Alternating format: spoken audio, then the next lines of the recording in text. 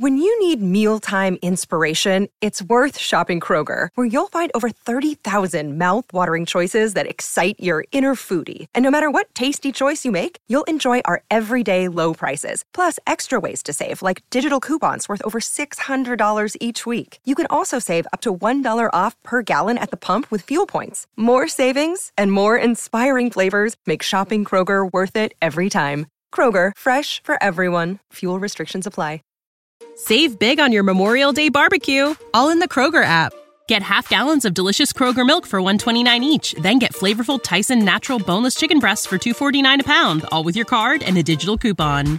Shop these deals at your local Kroger today, or tap the screen now to download the Kroger app to save big today. Kroger, fresh for everyone. Prices and product availability subject to change. Restrictions apply. See site for details.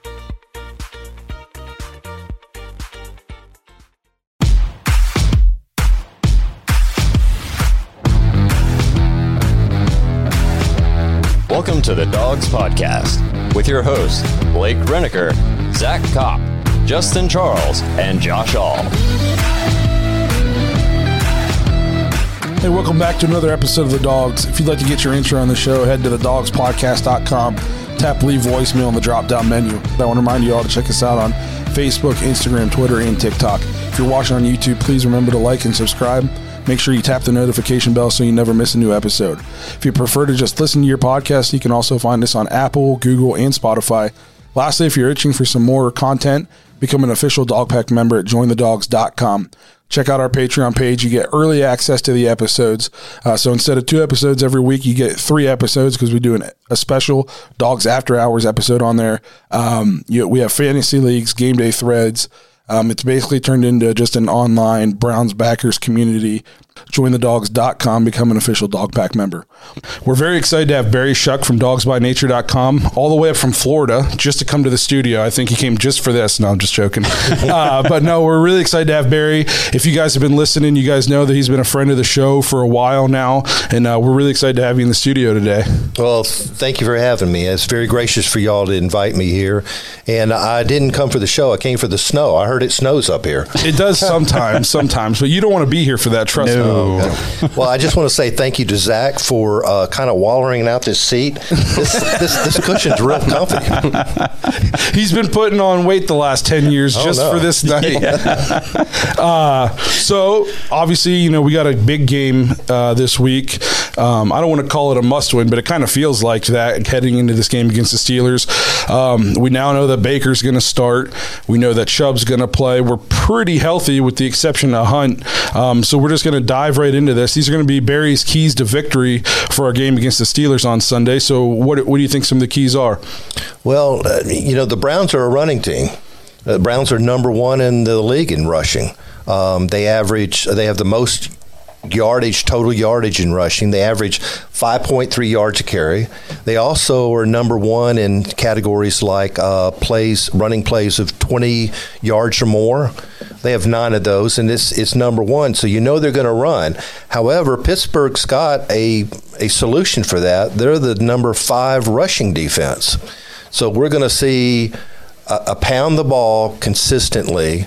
But Steelers have got horses up front with their defensive front, and their linebackers are speedy. So that's going to be kind of a war of attrition right there. Yeah, for everybody who sees me jumping around and stuff, it's just because I forgot to plug my headphones in. So bear with me. That's where you get all those texts from. Yeah. No, I completely agree. I think we saw teams this year have success against the Steelers on the ground. I know they beat Buffalo week 1, but coming out of the half, Buffalo started to run the ball against them, and that's not even really what they're known for. And then we saw against Seattle a couple weeks ago, second half, Alex Collins kind of ran all over them in the second half. TJ Watt ended up taking over that game, so they won that one too. But I think running, especially with a hurt Baker, the run's kind of important to our team anyways, but I feel like this week it's got even more importance on it. Yeah, absolutely. And the passing game with the Browns is just suspect. You look at the top 75, top 100 in receivers, we don't have any. We have David Njoku, number 83. So our top receiver is a tight end. Our second is OBJ. Our third is Kareem Hunt. Those are Kareem Hunt's like 123rd receiver. So we've got all these receivers. I don't understand, and maybe you can enlighten me. I don't understand why we're not using DPJ more. And where has Rashad Higgins been? I agree with that. I did see for Sunday, DPJ is not even going to play. They already ruled him out for groin. Bummer. So that's another guy that's banged up. But Higgins is crazy. Like for a guy that's almost like Baker's comfort zone receiver. All last year. He was always that guy that was like third down. He was always the one. He was always the one for the first down, the safe receiver. I don't know what's going on. I mean, he was the one who stepped up last year. Yeah. OBJ went down and key third downs. Mm-hmm. Yes. Well, at dogsbynature.com, we sent him out for sandwiches and he never came back. I think the entire downfield passing game this year has left a ton to be desired. True that. We actually talked about this on the last episode. Like I think I'm the one who brought up that David Njoku's our leading receiver and he doesn't even have 300 yards. Right. So what our number one receiving threat's averaging less than 50 yards a game. That's not going to get it done. And I understand that we're a run first approach, but at the same, this is a modern day NFL. We got to be able to throw the ball downfield some. I think it was the Ravens like 2 years ago were the number one rushing team in the league, but Lamar still led the league in touchdown passes. Yeah, absolutely. And you look at OBJ, he doesn't have 300 yards and he has 0 touchdowns. Yeah. That's very concerning. I don't know what they're going to have to do to find a receiver, and we haven't been using our tight ends hardly ever. Austin Hooper, they're paying him $8 million this year, and how many receptions does he have? Every time I see him, he's blocking. Yep. I mean, I don't think it helps either. Like our receiver core has been super banged up. Jarvis was out for a lot of games. OBJ missed 2 games. So, I mean, it'd be nice if we could get healthy. Both of those guys healthy. Jarvis looked good, from what I saw, but it was definitely nice having him back. Absolutely. There was a difference on the offense with Jarvis out there. And the young guys really haven't stepped up. Schwartz looks like if you hit him too hard, he's going to break. Or even come close to hitting him. Hitting him. But he leads the Browns in yards per catch. At a little over 21 yards per catch. So he's at least doing that. But I expected to see him more on some jet sweeps, some little receiver screens out in the flats where they'd have somebody blocking for him. And even that, -1, 3-yard gain. He's just not doing that. He's got top-end speed. I know we ran an end around for him against Denver. And it looked like it was wide open, and he got tackled from behind almost. And I thought this guy was supposed to be fast. Yeah. In my opinion, he looks kind of lost. I'm not giving up on him for his career. Obviously, he's a third-round rookie, and we knew he was going to be kind of a project. But to me, he just seems like he's not ready. This year isn't the year that we're going to get what we need to get out of him. Yeah, I think any receiver, though, I think you can come in running back. I think you can come in tight end and play right away. But wide receiver, offensive line, quarterback, that needs seasoning. There's a lot more plays, and the defenses disguise themselves better and more in the NFL. And there's more guys, and the speed is greater there. So, but and just like Demetric Felton, he hasn't played wide receiver much either. He did a lot in preseason, but I've only seen him 6-7 times at the wide receiver position. I cover the Senior Bowl every year, and that's all he was at the Senior Bowl, was with the wide receiver group. I didn't even know he was a running back. He had a running back's number, but he was with the wide receiver group. And then when he was drafted, I said, why did they draft another receiver? So he's not getting touches. By the way, I think he's like number 2 in the league in punt returns average, Felton. So, he's not breaking anything. But he's every time he touches the ball in a punt return, though, it seems like he makes the first guy miss. True. And gets some kind of positive return for us. I was surprised he wasn't more involved in the game plan against Denver with Chubb and Hunt both being out. I was really surprised about that. I'd like to get him more touches. I think now that Jarvis is back and we have Odell's back playing, I think you're going to see even less of some of these guys. Yeah, and DPJ last year at punt return, it was just something about him. He looked stiff, and I just thought he was going to fumble at any minute. No. So it's good to have a guy that had college experience at punt returning and that can take the ball and have some sizable gains. Number 2 in the league. Can't complain with that. He's not a Josh Cribbs. No, nobody is, though. Not many people. So, obviously, the first key of the game, like Barry said, was running the ball. You got another key? I do. I think the storyline for the game, though, is going to be if the Steelers cannot run the ball. They're 31st in the league in rushing. Najee Harris is a stud. He's an absolute stud. I'd love to have him on our team.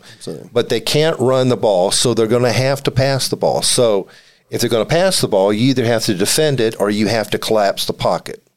You agree with me? Oh, yeah. Absolutely. We've talked about it, too. I mean, I feel like every rushing yard that Najee's gotten this year, he's gotten it.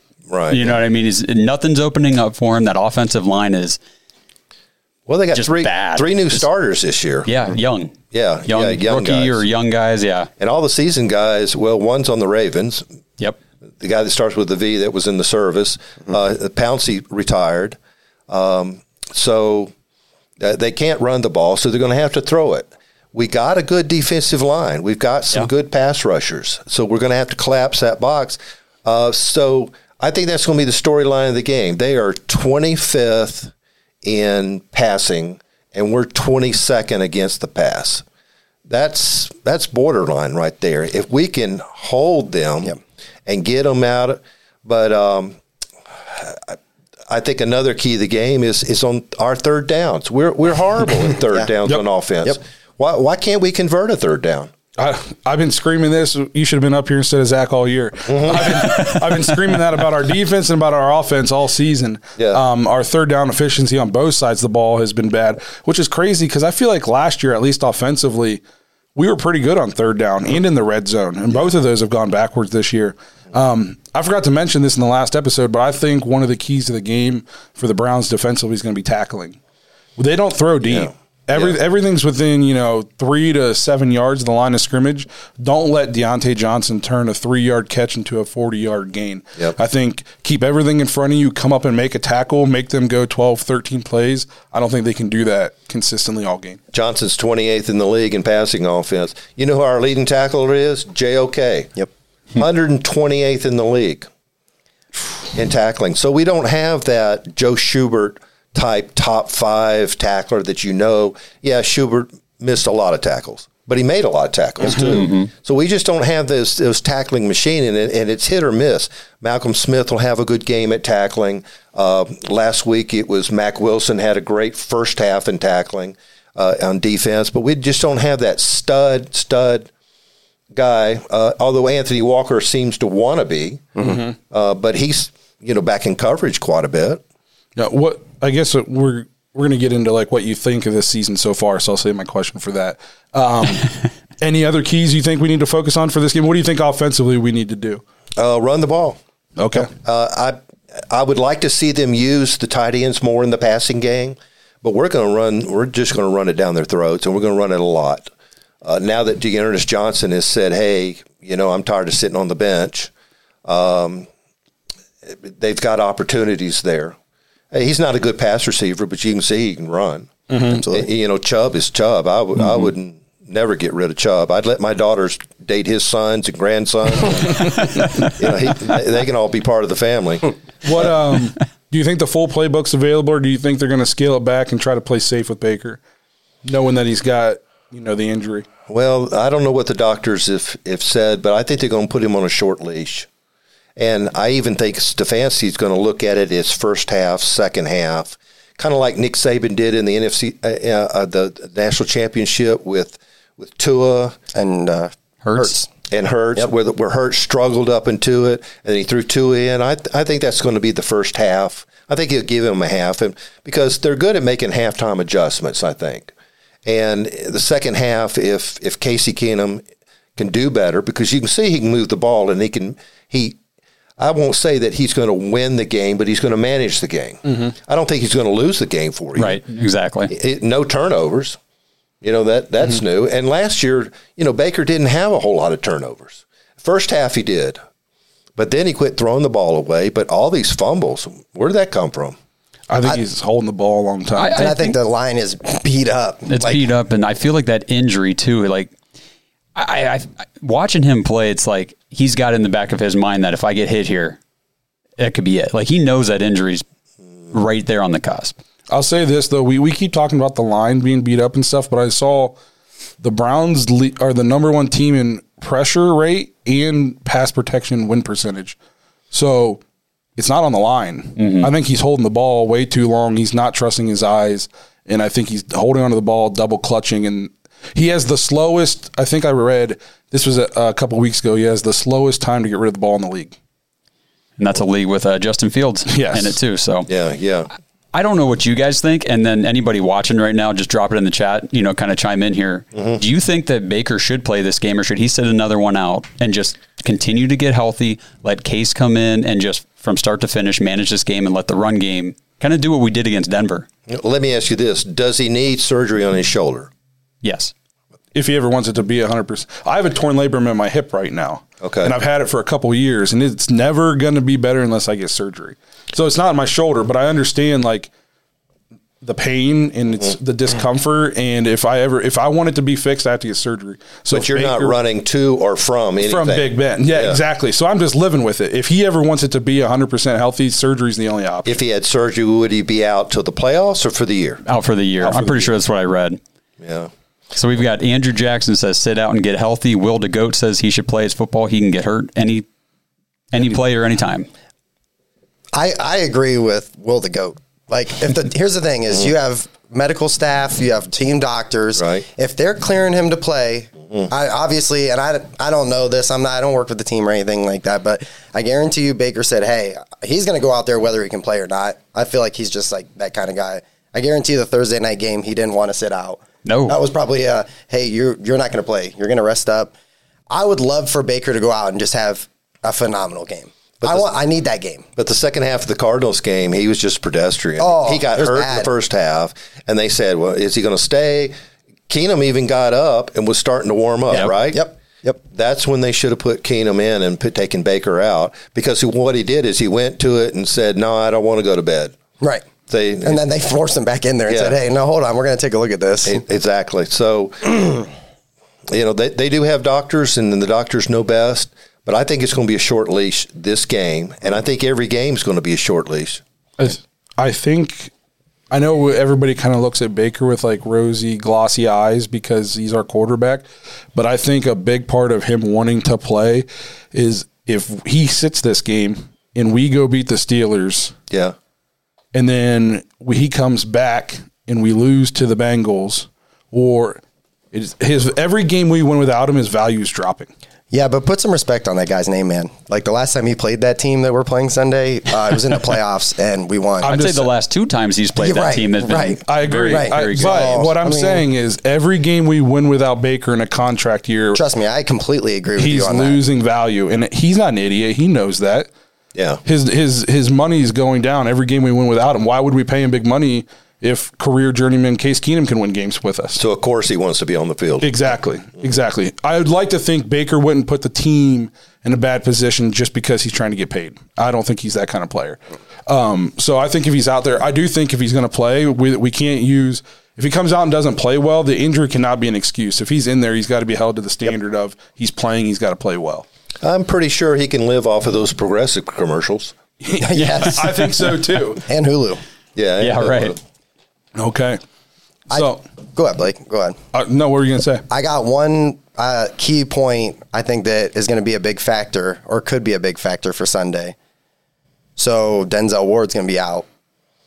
So Greedy Williams, it's going to be another step-up kind of game. Greedy he's showed out this year. Is that a minus? Yeah, I don't know. No, I'm not saying it's a minus, but I think that it's going to be a big point of the game. I mean, our secondary can be suspect, depending on the game that you go to, I guess. I feel like still, like if you're going to attack a corner, you're going to attack Newsome. True. From Pittsburgh side. I mean, over Greedy. I'm not saying you wouldn't go Greedy's way, but I'm just saying if you're going to pick one to pick on, it's probably going to be Greg Newsome, because Greedy's played well this year, like you said, Barry. He's been nice in a step in. If you took all the safeties and all the cornerbacks and say who is playing the best, it'd either be Troy Hill or Greedy Williams. You'd have to pick one of those two. Yep. Yeah. That's fair. was good for Greedy. Yeah, absolutely. Yeah. Good for Greedy because people were really starting to bail on him. Yeah, we kind of dogged on him too in the preseason a little bit. Well, before the preseason, I guess. I won't say we weren't dogging on him. We were just like, you got to play or you got to go. Yeah, get healthy, please. At some point, you needed to play, and good for him. He's come in, he's played really well, and he's learned how to tackle. Yeah. Yes. He's been actually a very good tackler for us this year. I think this is a game for the Browns as an organization where we have to win. We're kind of at a turning point in this season where we can go to 5-3 and go into that Bengals game next week with a chance to tie up the division or only be one game out, or we can lose this game, go to 500, and then we got to go play the leading division Bengals next week. And it's one of those things where we should beat the Steelers this week. We're at home. We're pretty much healthy now. The Steelers are known around the league as not being that good this year. 2 of their 3 wins are against very bad football teams. If you've watched any Pittsburgh Steelers game for any amount of time, you know they're not a good team this year. Correct. Yeah, so a horrible offensive line. It's so horrible. Bad, yeah. So there's essentially no excuse to not win this football game. This is, in my eyes, we have to win this football game. Well, we have had other games, the Chargers, the Chiefs, that we should have won. And because of things, if the hammer doesn't drop a ball, Chubb doesn't fumble. The Chargers, does anybody think that the Browns I don't think the Chargers won that game. I think the Browns lost it. 100% So agree. there's 2 wins. So anything is possible against the Steelers. No matter, we had a 22-10 lead on the Chiefs. Yep. So what kind of team is this? What kind of defense is this? Well, and you see what the Chiefs have not been able to do since then. So it's what was wrong with our defense? Because teams are shutting them down. Yeah. And all I heard after week 1 when I complained about the defense was how I was being too critical. It's the Chiefs, blah, blah. Statistically speaking, they're still one of the highest scoring offenses in the league or whatever. But when they're playing good teams, they're not, it's not just moving the ball on air like it was against us. They're having to work for it. That's fair. Awesome. Any more keys? No, none that I can think of. Okay, so we will move on. Those were Barry's keys to victory with a little bit of us sprinkled in here. So now we want to move into some general takeaways, Barry's general takeaways from the first 7 games of the season. Before we get into that, I forgot to mention we have a special guest in studio today. Producer Kyle in the house. Kyle. I don't know. He's got a headset on. You got a mic on? No. He doesn't have a mic on this time, but it's good to see Kyle in here today. He steps in and helps us out when we have big things going on. I think he's going to be in here with us again on Monday because Josh is going to be out of town. I will not be here. So it's good to have PK in the house. That's right. So anyways, general takeaways from the first 7 games of the season. What's your take on the Browns right now? I think the defense has just played suspect. I thought we were going to go into the season what we did with 9 new starters, and we thought, this is going to be a great defense. Our linebacker situation is improved. Our safeties are solved. Delpit, Harrison, we've completely solved that. And then when we drafted Newsome, Ward on one side, Newsom or Greedy on the other side, and the fact that Joe Woods plays a lot of 4-2-5, so there's going to be 5 defensive backs. Well, 3 of them can be linebackers. 3 of them could be safety, excuse me. So if we got all these healthy safeties, but the defensive backfield has just been atrocious this year. Grant Delpit, he can't tackle his grandma. There's been 2 games, the Chargers won, where all you have to do is do a head bob to him, and he'll take it 10 out of 10 times. Unless he's just straight on. He's had 2 games where he let a guy score from the 5. And I think he's a real big disappointment. Ronnie Harrison is steady at times. John Johnson is a roller coaster at times. I think our safeties is our problem area. And ever since we traded Jabril Peppers, we've tried to solve that with new guys every year. And so far it just hasn't happened. Well, I'm probably going to go where Blake was just thinking. Is it the players' fault? Because I look at the players on the roster and the players on the field, and it's these are not untalented guys. These are very good players that we have in that safety room. I think we're playing players out of position. I don't think we're utilizing them to their strengths at all. I think we have them playing out of position. Also, I've used this example before. Every player that comes and plays in Joe Wood's system regresses. Andrew Sendejo and Kevin Johnson last year were players that we thought were going to be good, solid pickups for the defense. And Sendejo was the laughingstock of the league. And then he leaves, and he's playing for Indianapolis this year, and he's not the laughingstock of the league anymore. He's starting. He's starting for a team that is starting to really pick it up. Mm-hmm. So and then John Johnson was considered by pretty much everybody around the NFL, not just Browns people, as maybe the best free agent acquisition any team made this year. Defensive quarterback. Yep, and he looks lost at times. Yeah. And Ronnie Harrison, in my opinion, he's been okay, but I expected him to be better this year. Delpit, like you said, is hit or miss. I don't like our philosophy. I don't like what we're trying to do because it's just not working. We blitz when we shouldn't blitz. 3rd and long, we never blitz. So quarterbacks have 10 seconds to just sit and pick apart our soft zone. Well, you're playing cover 3, which allows empty spaces in the middle. You take like the Cardinals game. The Cardinals got down to the 17-yard line. I think it was 2nd down. DeAndre Hopkins, we have to agree, maybe top 3 receiver in the league. Absolutely. He goes down. Denzel Ward has him. Denzel Ward lets him go deep. He never made a move. He just did a down and in towards the post. And he just went back there and stood. Wide open. And Kyler Murray found him, and they showed that 3 times, and Hopkins just stood there like, where is everybody? And it was the weirdest catch. It was the weirdest catch. And when they panned out, you saw over in the left side of the defensive backfield, John Johnson standing there covering nobody. So you, as a cornerback, you let your guy go to the deep box, and there's nobody there to pick him up. Yeah, I don't get, where do you stand? Do you think we need to dial up more pressure? Because I know every defense in the league wants to be able to just get pressure with 4. Ideally, in a perfect world, that's what you want to do. But if that's not happening, don't you think you got to create some pressure? Yeah, if you look at our defensive front 4, the team leader is Myles Garrett. He's got 9.5 sacks. Jadeveon Clowney's got 3.5 sacks. The rest of the team doesn't even have 3.5 sacks. Okay? Then you've got categories like pressures. Myles Garrett has 29 pressures, and Jadeveon Clowney has 18 pressures.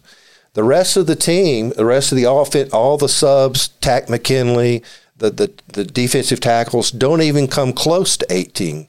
Hurries. Myles Garrett has 10 hurries, and Jadeveon Clowney has 8. Well, those 3 categories, hurries, pressures, sacks, I understand quarterback hits, but those 3 is the pressure that's being applied to the quarterback before he has to abandon the quarterback or throw the ball too early. We only have 2 guys that are doing that. The other 2 are just not putting pressure on the quarterback at all. So if Malik McDowell could make the Pro Bowl this year. I think on the defense, he's the only one playing on a Pro Bowl caliber to me. Myles Garrett could be on the outside looking in. But if you've only got 2 guys that are putting, and that's the bulk of your pass pressure, then you've got, that forces you to send a 5th guy. So, and if you're not playing the 4-3, if you're playing 5 defensive backs, that means a safety or cornerback. And I think against the Steelers, they're going to throw because they can't run. You're going to have to send a 5th guy, and you're going to have to send them frequently on that. I agree too. And why would you not do it this game against a quarterback who, honestly, I might move better than him, and I don't move well. And you got hip problems. Yeah, I got hip problems and knee problems and other problems. I don't move well. And Big Ben looks slow. Mm-hmm. He just looks immobile. He and his arm doesn't look like a cannon like he's always been. No, move him off of his spot, and you got a great chance. I think we need to manufacture some pressure because this getting pressure with 4 guys and then just letting them sit back and pick us apart, it's not getting it done. It doesn't matter the down and distance. 3rd and 20 might as well be 3rd and 2. Right. It's crazy to me. Right. After every game, I do a column called Brownies and Frownies. I actually take 2 pages of notes. I write down certain statistics. In my second page, I've got by quarter, and I make notes about what happened and what time it happened and what down and distance and who was involved in it. And the third down conversions for other teams, usually a brownie is good, a frownie is bad, and then I do what's called milk bones, and that's some good, some bad in the same game. But the third down conversions for other teams usually ends up in my frownies. The third down conversions for our team usually ends up. I tell you another thing that ends up there is, do you realize we're 4th in the league in penalties? Yeah, that's bad. That's crazy. A lot of pre-snap penalties. A lot of pre-snap, a lot of PIs. So we had somebody question. You said McDowell would make the Pro Bowl over Miles, and he's questioning that. No, I didn't say over Miles. Okay. I said Malik McDowell is playing on a Pro Bowl level at this point, but I think Miles is on the fringe looking into that Pro Bowl nod. Yeah. He's got 9.5 sacks. I see what you're saying, though. Just because he has 9.5 sacks doesn't mean he's playing at a Pro Bowl level the whole game. And there's some games he's lights out, and there's some games you never hear his name on the television. Okay. Yeah. So it's not instead of. I'm just saying, if I was to pick somebody right now to make the Pro Bowl, you could pick one guy on the defense, it'd be Malik McDowell for me. You can't run against him. There have been teams like the Cardinals. The Cardinals just quit running. Yeah. Mm-hmm. In the third quarter, they just quit running. Yeah. Well, they couldn't get past Jackson and McDowell. And he puts decent pass rush, but he is a run-stopping machine. And honestly, Jadeveon Clowney's the same thing. We didn't sign him to be a pass rusher. He's always been known for his run stoppage, and he's doing that as well. Did that clarify it? I think so. Just a lot of people in the chat saying that Miles leads the league in sacks, so they think he's a shoo-in. But I see where you're coming. You need more than just sack numbers from that guy. Yeah, and he is putting it there. He's got all the hurries, he's got all the pressures. Okay. But right now, if I was to pick one defensive guy, me personally, I would pick Malik McDowell to go to the Pro Bowl. Miles will probably make it. Maybe Malik McDowell will make it. Maybe Anthony Walker will make it. Maybe we'll only get one.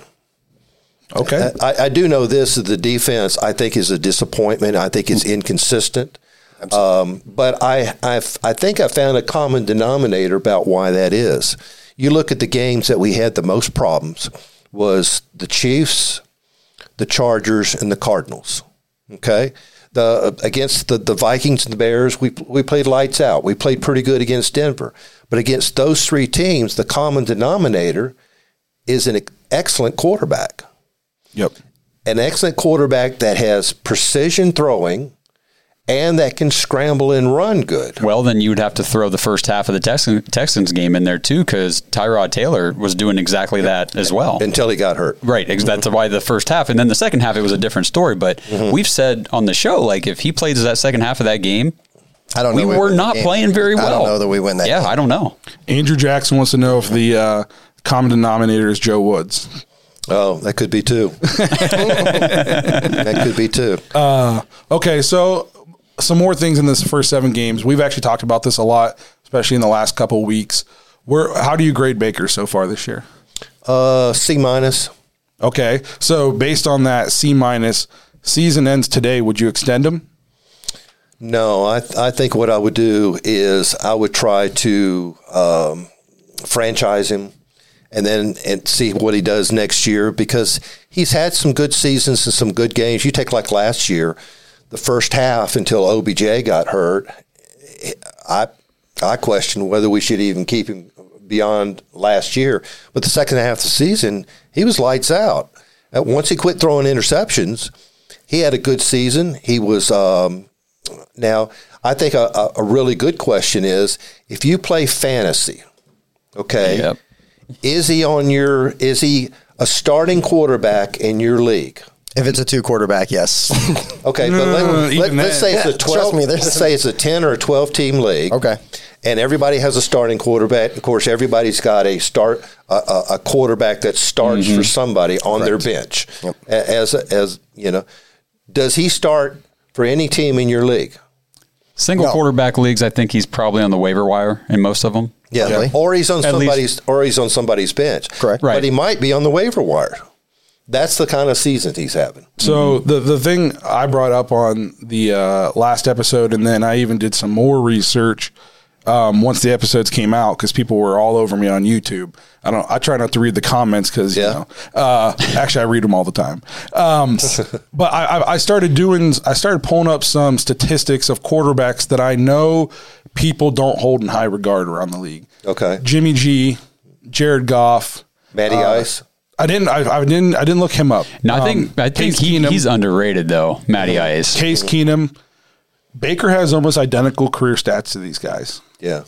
And those are guys that no Browns fan would want to bring in to be our quarterback. Mm-hmm. And they probably dog on Jared Goff. I know he's not getting any love. And if you look at the similarities in the careers between Goff and Baker, I mean, they're almost identical. Yeah. As far as they come in, they have a good season. I mean, Goff went all the way to a Super Bowl and the Rams still moved off of him. So I keep saying this on the show. The standard is not Baker needs to be better than the quarterbacks the Browns have had. He needs to be better than the other quarterbacks that are currently on contenders in the league right now. Yeah, and I think another comparison is who could we have had instead? Oh, don't do that game. Barry, I'm telling you, brother, we don't got time for that, man. All right. Got it. I've done that for the last 20 years. It's bad. Even his draft, we got two players that are lights out now. But, yeah, I think that's a good barometer. Is he starting for any fantasy team? If he's not, then that shows what other fans are feeling. No, I agree, too. And I guess my biggest thing, too, is I think people really get on me when I say Baker hasn't lived up to my expectations right now. If the Browns were to let him go for free right now, and any team could pick him up, maybe 4 or 5 teams give him a look. I talked about that with a guy today. And he was naming teams, and he was like, Carolina. I'm like, I'm not sure Carolina does that. He just got Darnold. If I came up with the 4 or 5, I argued with somebody with this on YouTube. I said, probably Carolina, maybe, because at least could bring him in to compete. Yeah. The Texans would probably take him until Tyrod comes back. Yeah. And then Saints. So I think the Saints would. I think they'd kick the tires. Maybe. I think Denver. Maybe. But there's 32 teams. 25 of them probably aren't looking at Baker, and that's my problem with them. Well, then what he needs to do is he needs to step up, and, of course, being injured is a different thing. It's hard to compete at a certain level when you have constant injuries. Josh Gordon, all those drug convictions, he could have been a great, great player. I don't know a Hall of Fame career, but he could have been a great player. But he just kind of wasted his talent. Well, Baker, when you get hurt, you get hurt. And there's nothing you can do about that until you get healthy again and compete for that. But if they consider that he can compete this game with the injury that he has, or numb it, give him a shot, then we'll just see what he does. Apparently, the coaching staff thinks that that's our best opportunity to win. Right. No, and that's another thing too. I think some people on here have thought that I think we should go with Case over Baker. That's not what I'm saying. I think Baker is athletically definitely an upgrade over Case Keenum. Better arm, better mobility. I just think what they put on the field, the gap isn't as big as what it should be. Yeah, Case can't throw it very far. No, he can't. My thing, too, is so we saw a different Baker last year in the second half of the season. We talked about it all offseason. After OBJ went down. Yeah, we were so excited coming into this year because we're like, oh, look at what he was able to do as soon as he got more integrated into that system, and they gelled better. And, I mean, Baker was putting up touchdowns like crazy, yards. He took the interceptions way down to almost 0. I mean, it was, two? Over those last however many games. And Baltimore and the Odell pick. And then this season starts, and it's like, Where's the disconnect here? Plus, he had a full offseason. Then I heard that him and Stefanski holed up somewhere and watched film in their basement like forever. So what's going on? Expectations were so high for Baker that I don't know if you watched this episode or not. Josh's bold prediction for the year was that Baker would throw for 12,000 yards, 87 touchdowns, and win MVP. I think I said he'd go over 4,000 yards and close to 40 touchdowns. Yeah. Just because of the pace he was on last year, I was like, if they come out and they're hitting it on the offensive side, passing like they were, sky's the limit. And if you look at his receivers on paper, that looked good. That looked like that matched I think up. That's where we all got hung up too, is we were like, oh, look at all the talent he's going to have to throw the ball to. And then the first couple games played out, we're like, maybe they're not that good. I made this comparison last night after watching Green Bay go into Arizona and win. Green Bay was missing their top 3 wide receivers. And they really only have a top 1. And then it's like maybe a 4 is your next one. Scantling or whatever. Yeah. And then Lazard was also out. Yeah. So they went into the only undefeated team in the league. A team that just killed us at home. They went into their place on primetime football without their 3 best receivers and won. In almost the exact same situation. Last year, the Browns lost to the terrible Jets. So to me, that's kind of like the difference. Obviously, not everybody's Aaron Rodgers, but I was going to say, that's a big difference, bro. That's, you know what I mean? The second best quarterback maybe of all time. But you know what I'm saying? But that like modern quarterback. That's fair. That's we fair. need. I'm not saying to bail. People on here are saying bail on. I'm saying to bail on him. I'm not saying to bail on him right now. I'm saying good teams and teams that go to the next level, they aggressively search for options. Because I think he's got a superior offensive line when they're healthy. When you put Wills, but you've also got to look at this. The Browns are not built to pass; they're built to run. When they got Wyatt Teller, he was a run blocker. Mm-hmm. When they got Jack Conklin, he was blocking for Derrick Henry. That's what he did. Wills was Alabama's right tackle. They were a running team. So you also, in all fairness, you got to look at the context and the formation of the team. They're built to run the ball. That's why somebody like OBJ, when we got OBJ, if you got a superior receiver, unless you're going to change your philosophy, unless you're going to change your whole structure, like when the Dolphins drafted Dan Marino, they were a running team. They had 3 great running backs. They pounded people. They changed their offense to fit Dan Marino. Well, we're not changing to fit Baker. We want Baker to change to fit us. Right. I mean, that's exactly why Lamar Jackson is so great in Baltimore, is because they said, well, we're not going to make him play our system. We're going to change our system to fit him because he's only good in that type of system, but he's really, really good at it. You know, so they did it, and look how they're doing. That's one more thing, too, that gets on my nerves lately, is that some people are saying Stefanski's the problem. They need to let Baker unleash. Unleash what? We saw that. We literally saw that. He threw 20-plus interceptions. He borderline Jameis Winston season. Yeah. We saw Baker in that offense. We just praised this guy for putting Baker in a position to succeed last year. Mm-hmm. So it's not Stefanski's fault. Well, I think I'm on the other end of it, man. You are? Yeah. Don't get me wrong. So I'm still on board, and we have him for another season next year. Yeah, we got the 5th his year. option. Yeah. Why not pick up at low money? Yeah. Right. And then you can franchise him after that, right? Let the guy get healthy. Browns fans, don't toss him out yet. Yeah. I literally watched the guy last year be lights out, and everybody praise him. Second half of the season. Yes. He was a great quarterback. Yes. I thought he was real good. Statistically, he was like the second best quarterback in the league. Yeah, he was. Yeah.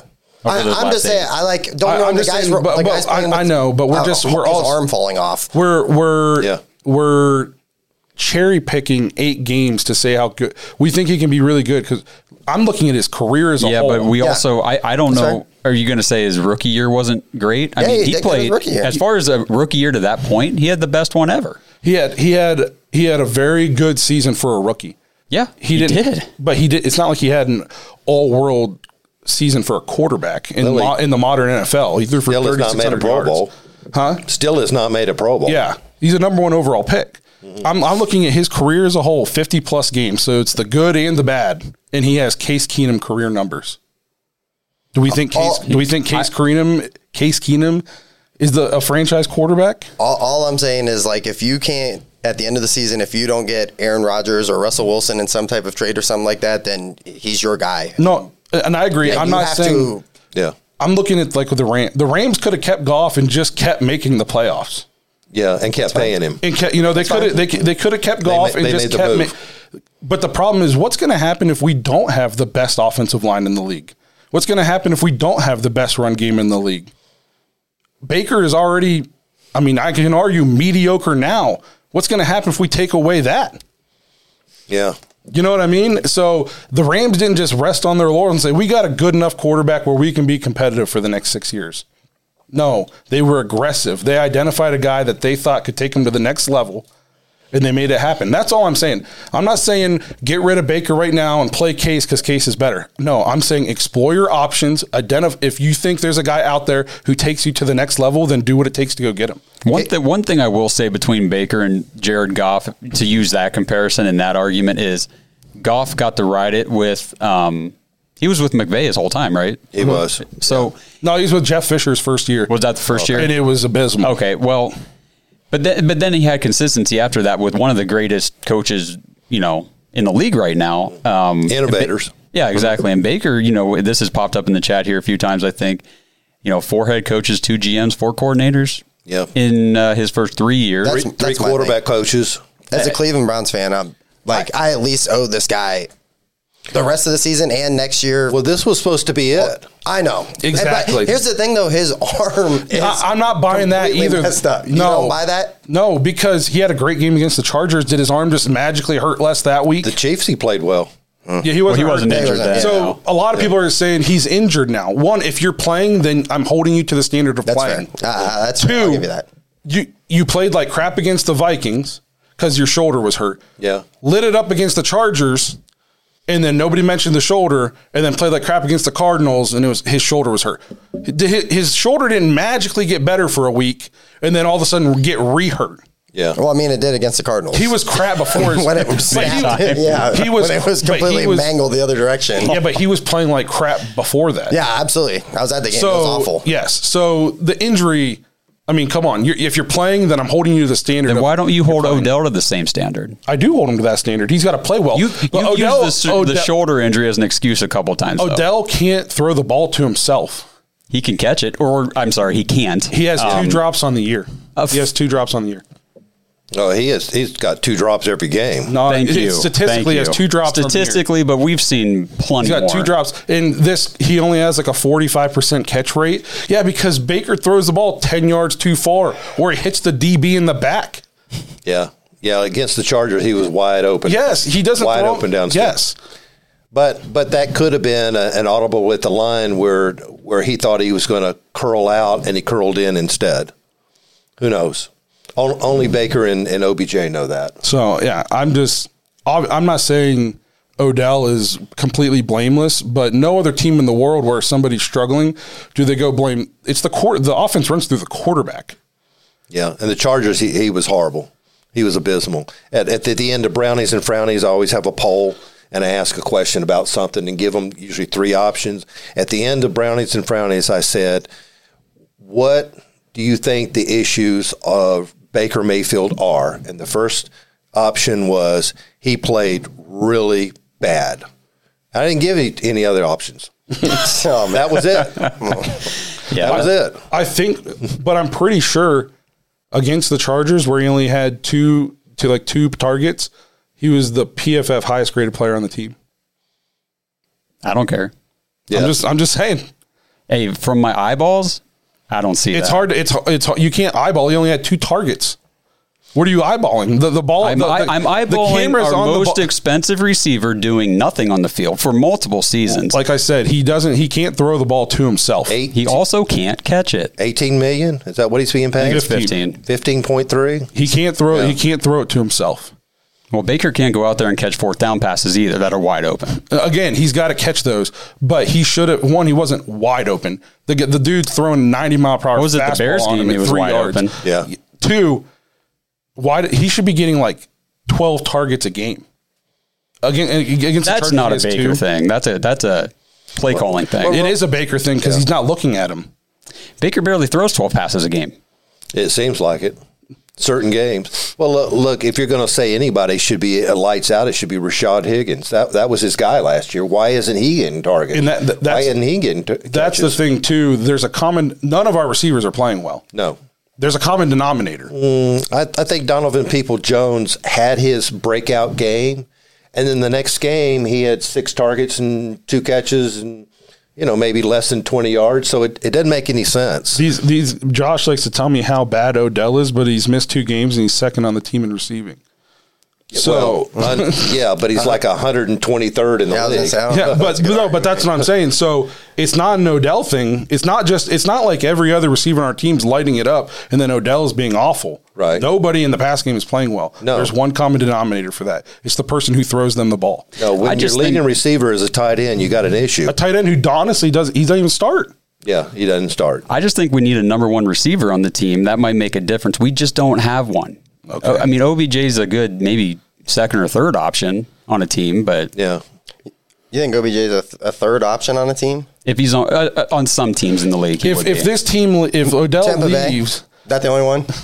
Well, against the Bears, he was the 4th leading receiver in the game, and that's just one game. He didn't even lead our team.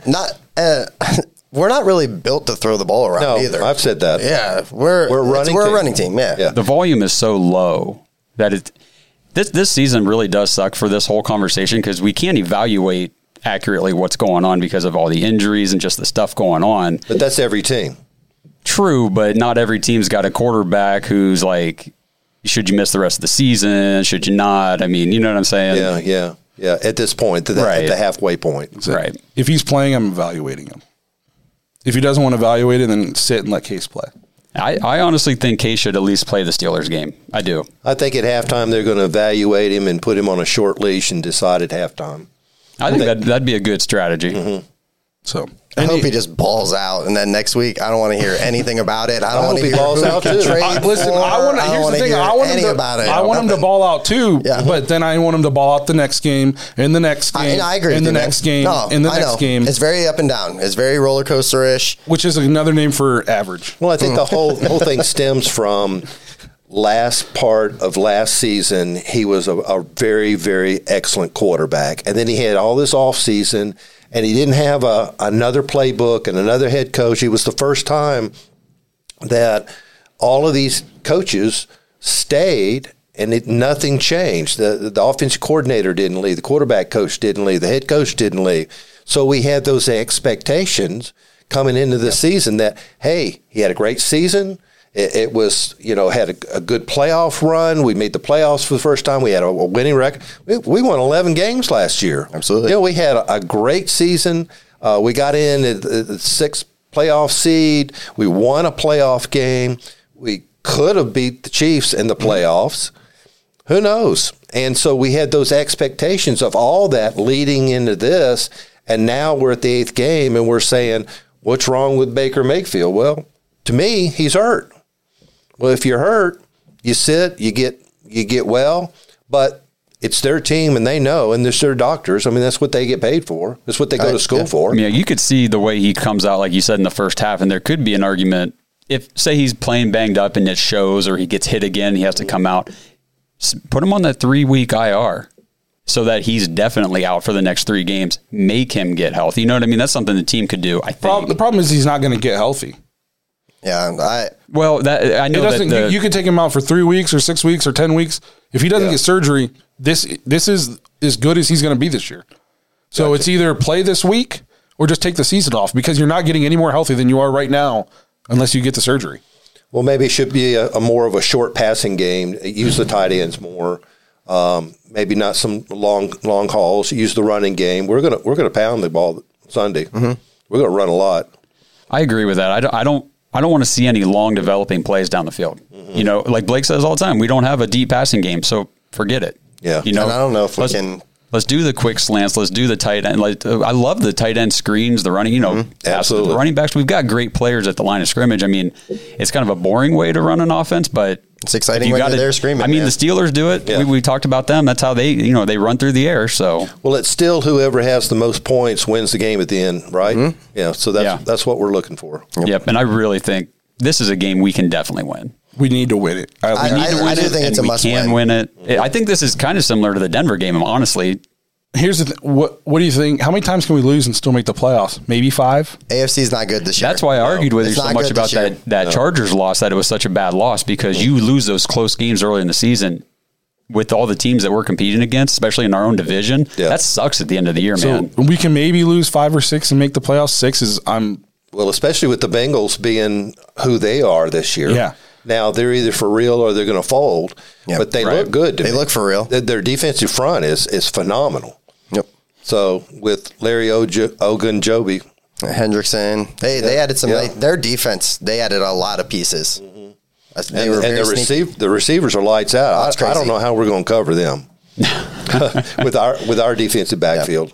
Well, do you have anything else from the first 7 games that you wanted to look at or talk about? No, I just think the defense has just been a big disappointment. Yeah. And it's just been a roller coaster on there. We expected, big things out of like Anthony Walker, and he had a good game last week. The week before he didn't. He's been hurt, and defensive backfield is just the biggest disappointment to me. I thought the safety room was solved. I thought we had young guys coming in. We brought in veterans who were proven. It's not like Troy Hill. Troy Hill was a 6-year NFL veteran, but he only had one great year, and it was last year. That's not what John Johnson was. He's had a good career all the way across the board. Right, yeah. And we brought him in. And same thing with Anthony Walker. The Colts didn't want to lose him, and they did.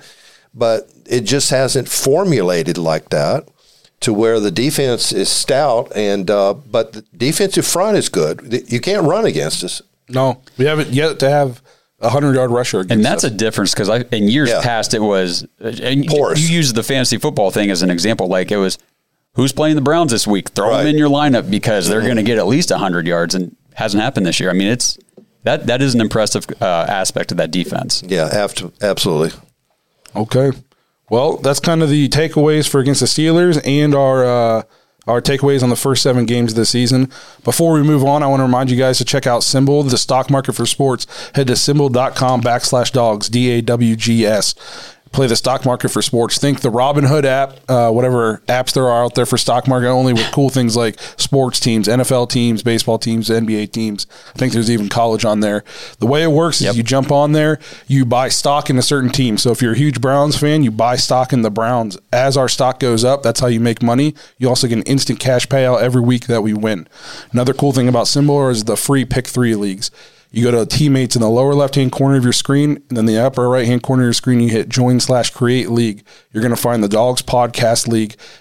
Join our league, and then you're going to pick 3 games against the spread every single week. Whoever has the most points at the end of the year is going to get a free Browns jersey, any player they want, provided by Symbol, completely free. So hop on there, symbol.com/dogs, DAWGS. Lastly, the one thing I got to remind you out, your deposit right now is 100% refundable up to $500. $500 fully guaranteed. Wow. So if you've been on and you've just been doing the Pick 3 and you haven't really paid much attention to the stock market portion of the website and you're interested, you can put up to $500 in, and for the first 90 days, it's 100% refundable. You put $500 in, $200, $100, you lose it all, or you're not making anything, you're not fun, your wife finds out and she asks what you spent this money on, you need to get it back. All you do is you just let them know, and it's 100% refundable. That's unheard of. Yeah, it's literally risk-free right now. So now's a great time to try it. Symbol.com/dogs, DAWGS. Make sure you check them out. So for you guys who don't know Barry as well as we do, he's big into history, football history. He wanted to talk a little bit today, some cool, interesting stuff. I think he has some background on the elf. Yeah, I wanted to tell you about the origins of Brownie the Elf. I mean, we just accept it and we just see it, and it's everywhere. Justin, you've got the year that absolutely the Browns started on on your shirt. It only took me jersey. like 3 months to get it, so the Browns started in 1946. It was going into World War II. A lot of teams. There were only 8 NFL teams, and a lot of NFL players ended up in the service. And plus, guys that were seniors or underclassmen in college entered World War II that could have gone into the NFL. So when they came out of World War II, there were literally hundreds and hundreds and hundreds of men that either played in the NFL or could have played in the NFL. So there was another league started called the All-American Football Conference, and it had 8 teams in it, and one of them was awarded to a man named Mickey McBride, who was a Cleveland native that owned 2 taxi cab companies. At the same time, the NFL still had the Cleveland Rams. Cleveland Rams won the 1945 NFL championship, but the Cleveland AAFC team by Mickey McBride hired Paul Brown to be their head coach. Well, at the time, Paul Brown was the most famous sports-oriented person in the country. He had he had coached Ohio State, won a national championship. He coached Massillon High School. He was from Massillon. He won 6 high school championships, and everybody knew Paul Brown. Well, the Rams had wanted to leave Cleveland and go to Los Angeles for 2 years. The NFL owners wouldn't let them because of travel, because back then it was by train or bus. But in 1946, started air travel. So the NFL owners allowed the Rams to move to L.A., plus with the new Cleveland team coming in, coached by Paul Brown, Rams didn't want any part of that. In fact, the Rams played at Citi Field, which housed 27,000. They didn't play at Muni Stadium. They only played in Muni Stadium when they played like the Giants or the Bears, where they could get 50, 60,000 people. So they didn't even use the Indian Stadium for their home games. The new Cleveland team right off rented that stadium. We're not playing in this small stadium. We're playing in this big stadium. So they were preparing for that. So now the Rams are gone. Mickey McBride ran a Name the Team contest, and what won was Panthers. So this team that we all pull for was going to be called the Cleveland Panthers.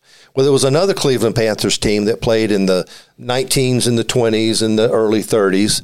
And when that was announced in the paper, a man came forward and said, I own the trademarks to that, but I'll lease it to you.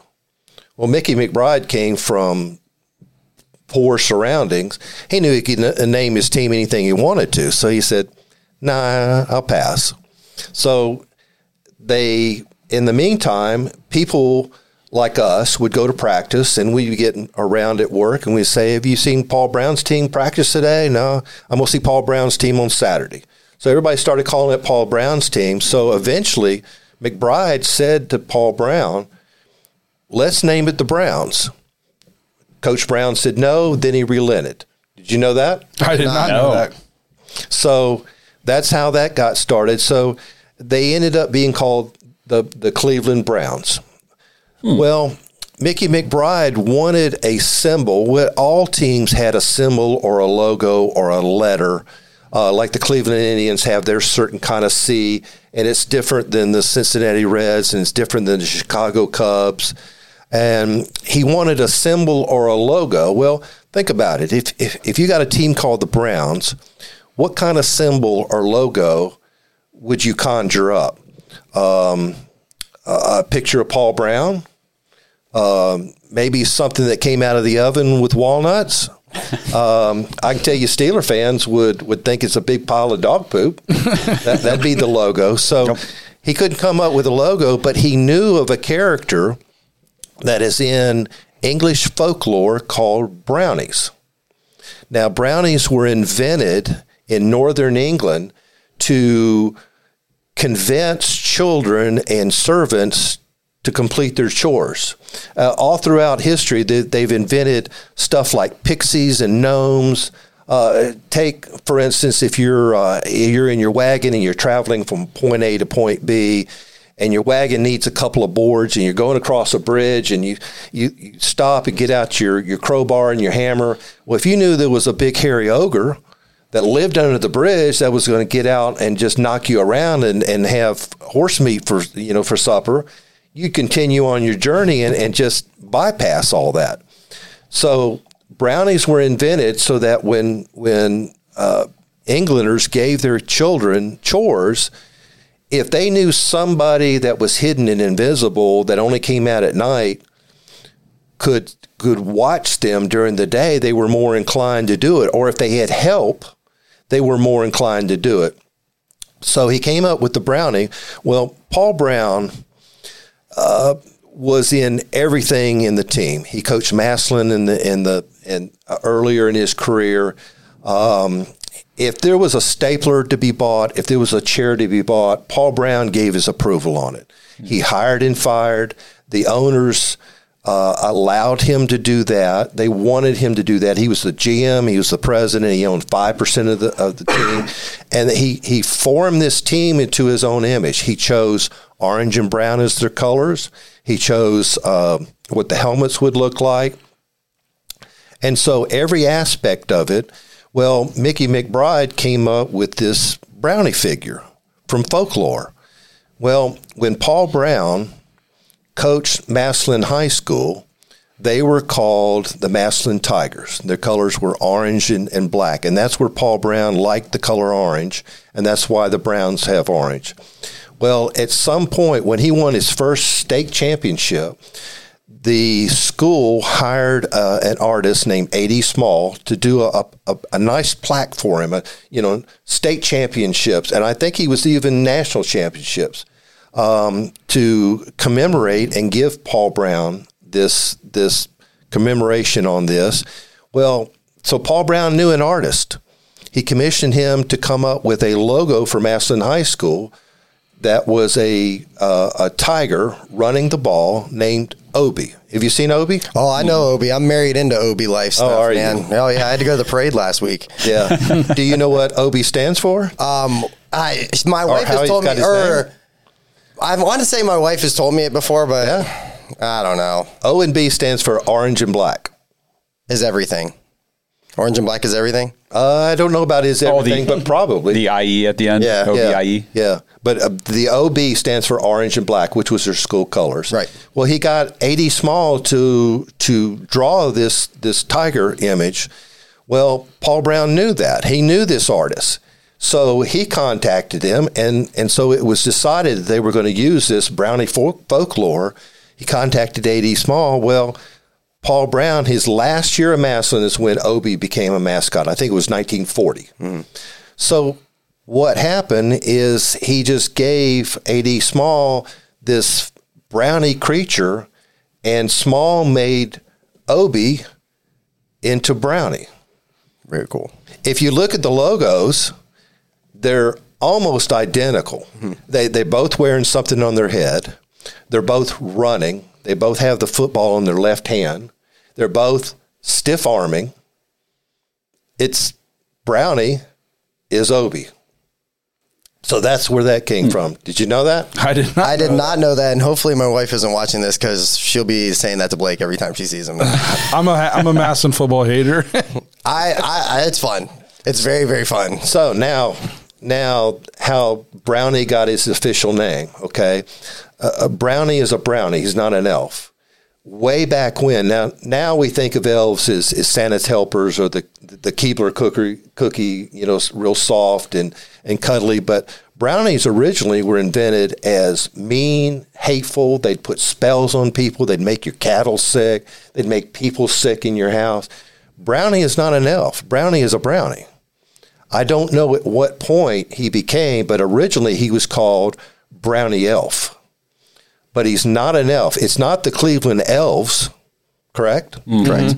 It's the Cleveland Browns. So if anybody ever says, why do they use the elf as a logo for the Browns, we say, it's not an elf. He's a brownie. He's a brownie. The very first advertisement was in a Cleveland Plain Dealer 2 weeks before their first game against the Miami Seahawks, September 1946. It's got the picture of Brownie stiff arming, and the caption says, "The Brownies are coming." And it talks about Cleveland Municipal Stadium and et cetera. Their very first program shows Brownie, that same Brownie, with a stiff arm. It's the exact one that was in the newspaper ad. And for the longest time, for the first 3 or 4 years, that was the only logo. Now, later they came up with pennants that showed Brownie as a quarterback throwing the ball, and then they would put him in position. The one that we see most generalized is there on the pennant there. Well, he's just standing there. But everything about him, his clothes, his belt buckle, his hat, his little cloth booties, all of that is from English folklore of what a brownie is, and not an elf. Elf looks completely different. Now, elves had pointed ears and folklore, but elves, brownies also had brown hair and dark kind of brownish skin. And the reason behind that is they had brown hair is because of the region they were from. In northern England, there weren't people with blonde hair. There weren't people with red hair. Everybody had brown hair, English people. So that's why they look that way. So now the creature has to have, so Mickey McBride now had a symbol. He had a brownie that he'd call. And of course, you can't have it look cuddly because this is football. You can't call a team the Marshmallows and you have your team the Marshmallows or the chocolate chip cookies. You got to make him look mean and hateful. But how he got his name was when Paul Brown lived in Massillon. Back in the day, and I can remember this as a kid, downtown of different cities, soft drink companies would pay sign painters and they would paint advertisements on the side of buildings all the time. Coca-Cola, 7-Up, Yoo-Hoo, you name it. All these soft drink companies will, for 30 plus years on the side of a building in downtown Massillon was an advertisement for Brownie root beer. Nice. And with Brownie root beer, it's got the original bottles. Now, we have a picture of what the Brownie root beer looks like today. Oh, cool. Okay. Somebody bought the recipe in 1995 and had been making this Brownie root beer since 1995, but the origins showed a brownie character on the bottle, and it says Brownie. And on the bottle cap, it's got Brownie root beer and the picture of a brownie. Well, Paul Brown had his thumb on everything, and he controlled everything. He wanted to make sure that if we're going to have a character and we're going to have a logo, by God, I'm going to be part of it, and it's going to be because I said for it to be. Because he lived in Massillon. In fact, when his wife, Katie, his first wife, Katie, passed away, she's buried in Massillon. When Paul Brown passed away in his 80s, his services were at St. Thomas in Massillon, and he's buried next to her. He went to Massillon Washington High School. He grew up in Massillon from like 4 or 5 and up. But he saw that Brownie root beer, and if you've got a Brownie character, name it Brownie. And that's what Paul Brown did. Very cool. Very, very cool history. That was awesome. I'm actually getting a lot of texts from people saying how much they're enjoying this. So thank you, Barry. Yeah, absolutely. And a lot of people in the chat are saying they like it. So awesome. So, I didn't know a lot of that stuff. Say, is this root beer time? It could be root beer time. It could be root beer time. And I've got a part 2 to the Brownie story. Okay, well. While we're doing the root beer. All right. So you actually have Brownie root beer? Is that what you're saying? Oh, you know I do. Barry might have hooked us up a little bit. M. Night Shyamalan twist ending here going Pass that around. Now, did somebody bring an opener? I did, yes. Okay, cool. Yay. Oh, well played. Yay. Well, So where did you get this stuff? Because this is pretty sweet. Yeah. SodaEmporium.com. So, guys, if you guys want some of this brownie root beer that Barry's been talking about, what was that website again? SodaEmporium.com. SodaEmporium.com. It's called Brownie Caramel Cream Root Beer. Now, I've got my brother off there, and we got Kyle, so that's got to be passed around too, right? Did you bring 6? No, I did not bring 6. No. That was rude. That's just rude. I know, thoughtless. This guy comes all the way up from Florida, and you can't even bring him a root beer? No, he's from Indianapolis. Oh, okay. Oh, He's all the way from Indianapolis, guys. Get the guy a root beer. Oh, he does have a root beer. Okay, good. So I'm being totally stupid and thinking you guys meant, did I bring 6 bottle openers? Oh, no, I meant 6 bottles of root beer. There you go. Open yours up and let's crank this. Okay. Yeah. So what's this part 2? Let's take a swig first. Okay. Do you want to make a toast? Yeah. Yeah, hold on real quick. Yeah. Has this got alcohol in it? Are we about to get No, sir. Okay. He needs Here the you go. opener. Oh, Called here. Brownie Caramel Cream Root Beer since 1929. Well, I already tried it, guys. It's pretty good. Make What sure about you the guys check this out. toast? All right. To the Browns. To the brownies. To the playoffs. Yeah. Thanks for being here, everybody. We got a little bit more to go. Get your questions in the chat. We're going to do a Q&A at the end of this. Ooh, that's good. We want to answer all your guys' questions. So make sure you guys get your questions in the chat. We already got some. I got them queued up whenever we're getting ready to go. I'll tell you what, I have not had root beer. It's been a couple years, honestly. I'm not a big root beer drinker, but man, That is good. That's very good. And Soda Emporium is the only site that sells soft drinks that I have found that they got it. It's very good. Very cool. Check this out, guys. And it could be good in any man cave if you guys got brown stuff down there. So part 2 is when Art Modell bought the team in 1961, that he was the third ownership group.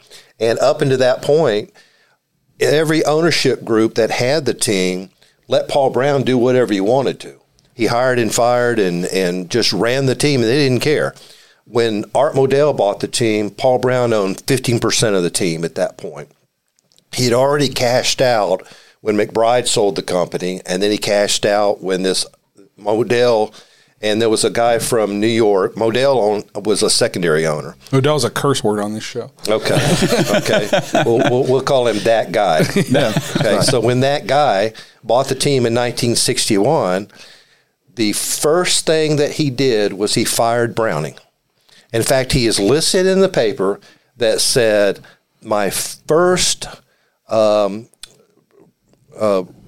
of engagement that I'm going to do with the Brownies is to fire that effing elf. Really? Wow.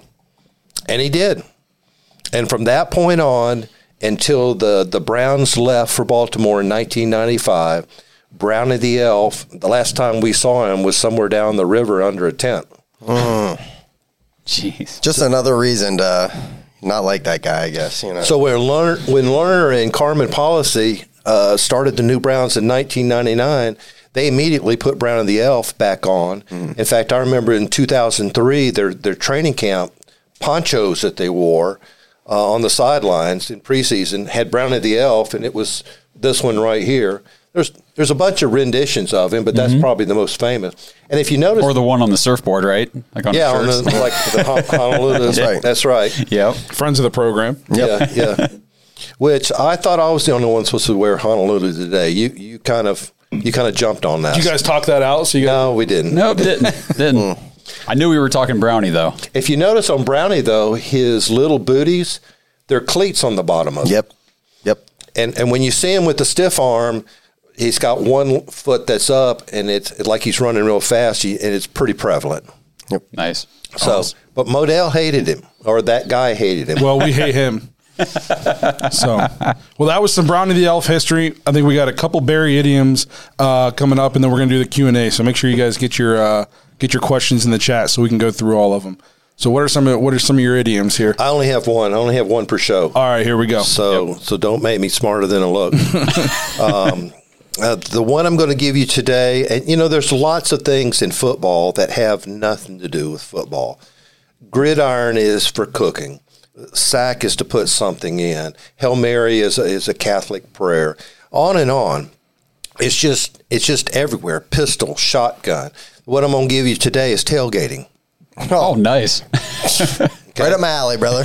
We have all tailgated. We have all gone to other places and tailgated. I have been with people that have traveled that have stuff in their vehicles that don't take it out all season.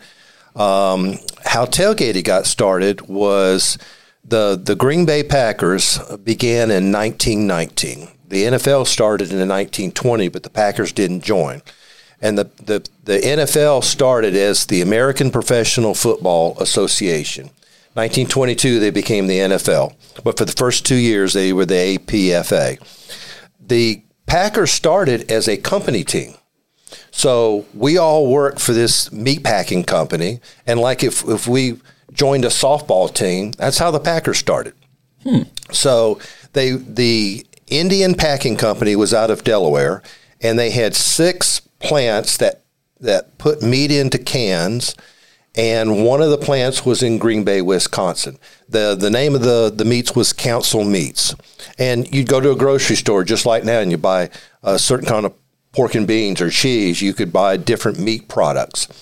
And the company wanted to raise morale and have camaraderie against their factory workers, so they wanted to start a football team because a lot of these players or a lot of these plant workers had played college football, and they approached Curly Lambeau, who was a department manager.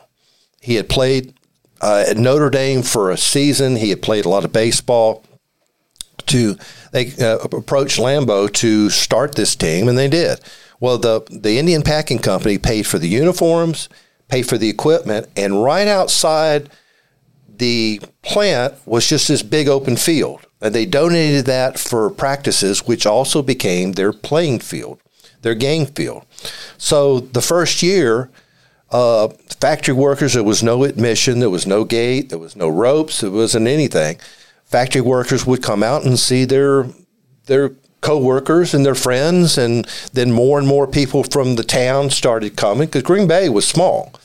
Green Bay is real small. It's only 600,000 even today. So it started getting more and more. Well, in 1919, when people would show up, they would line the field. They'd line the sidelines, and they'd line the back of the end zone, and that's how they would watch it. Well, as more people showed up, now it's not people standing on the sideline. Now it's not 3 deep. Now it's not 6 deep. Now it's 12 deep. So the second season in 1920, they were an independent team and playing NFL teams and other independent teams regionally, from Pittsburgh all the way to Indiana and Chicago and Illinois. What people started doing was bringing their wagons and their pickup trucks. So we all live in the same block and we've all got cars, but Justin has a pickup truck. So we'd go with him. They'd bring their trucks in there and back them up in wagons and lay the bed down on the tailgate down. And now we've got a second level of sight. Very nice. And so Justin's pickup truck can hold 15. So we're not competing with these 12 or 15 that are standing in front of us that are along the sideline. Now we're at a second level because there weren't any bleachers.